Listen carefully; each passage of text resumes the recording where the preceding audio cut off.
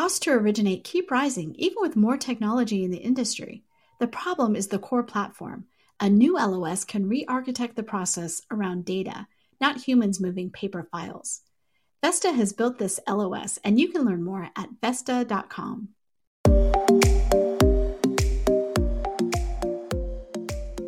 Pulled from the hottest topics coming across our news desk, I'm Victoria Wickham, and this is the Daily Download. Today, I'll discuss major forbearance policy changes from the FHFA and FHA.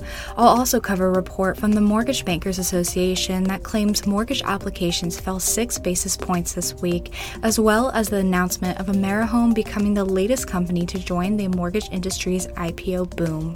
But before we listen, here's a brief word from our sponsor. Extraordinary challenges demand extraordinary solutions. CoreLogic is uniquely positioned to help you navigate this historic disruption.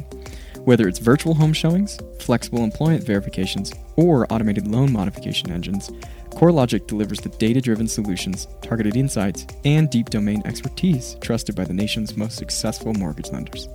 Explore how CoreLogic can help you today. Visit corelogic.com/COVID-19. Thanks for listening, and let's get started with an article written by Alex Roja that claims major forbearance policy changes have been set into motion. According to Roja, the Department of Housing and Urban Development announced on Tuesday an extension that will allow single-family homeowners with Federal Housing Administration insured mortgages to request an initial forbearance through December 31st. Initially, homeowners with FHA insured mortgages that needed assistance due to financial hardship from the pandemic had through October 30th to request forbearance. However, according to HUD, the effects of COVID-19, coupled with its impact on borrowers across the country, led them to extend the period.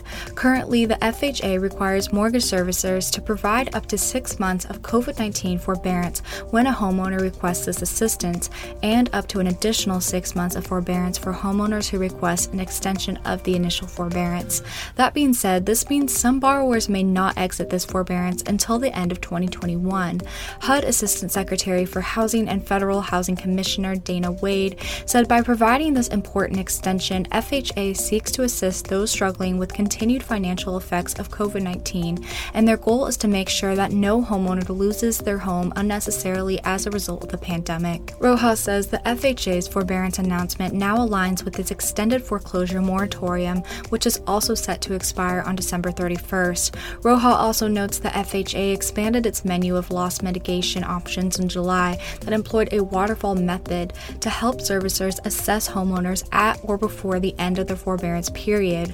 Notably, the FHA is not alone in its efforts, as the Federal Housing Finance Agency also set forth plans on forbearance assistance this week, announcing that Fannie Mae and Freddie Mac will continue to buy qualified loans in forbearance through November 30th. According to the FHFA, it will continue to share aggregated data with the Consumer Financial Protection Bureau on loans that enter forbearance before delivery to the enterprises, an action it says will, quote, allow the FHFA to fulfill its obligation under the so-called qualified mortgage patch. Our next story also comes from Alex Roja and covers the Mortgage Bankers Association's weekly applications survey, which shows mortgage applications fell 6 basis points this week. According to the MBA, for the second week in a row, mortgage applications faltered slightly, falling 0.6% from the previous week. This week's results show purchase applications took a hit last week, sliding 2% from the week prior, however remaining 26% higher than the same time period in 2019. Notably, refinances remained relatively stable over the past week, coming in 74% higher than the same week a year ago, and the 30-year fixed rate climbed 2 basis points to 3.02, marking the highest since late September. In reference to the data, MBA Vice President of Economic and Industry Forecasting Joel Kahn attributed an uptick in mortgage rates as to why conventional and government purchase activity took a step back. According to him, despite an increase in rates, refinance refinance activity remains steady, with FHA refinance applications posting a 17.6% increase, therefore helping to offset declines in the other loan types.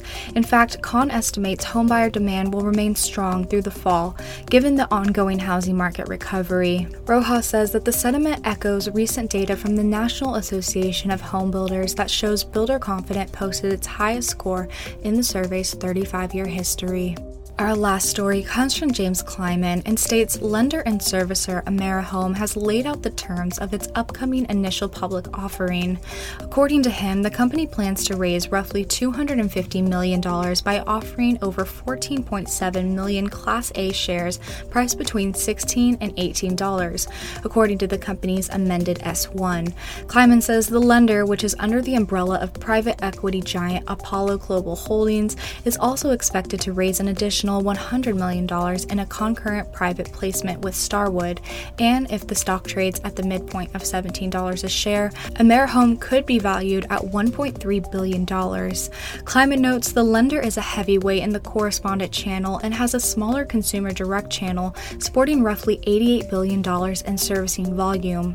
According to the S1, overall production volume for the 12 months that ended on June 30th was $53.7 billion, and the company produced about $27 billion in volume through its correspondent channel over the first half of the year, representing about 8% of the market. Kleiman says that's been the key in allowing AmeriHome to scoop up purchase loans, as last year nearly 63% of AmeriHome's production volume was in purchase loans through its correspondent channel. According to him, though its correspondent channel is the bedrock of AmeriHome's business, its direct-to-consumer channel is also growing quickly, as the S1 shows the company is up $2 billion in originations through the D2C channel.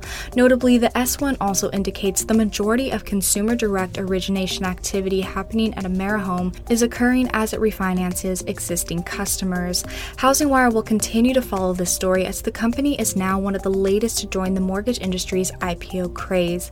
It's worth mentioning other IMBs and services to file paperwork to go public in recent weeks include Caliber Home Loans, Finance of America, and United Wholesale Mortgage.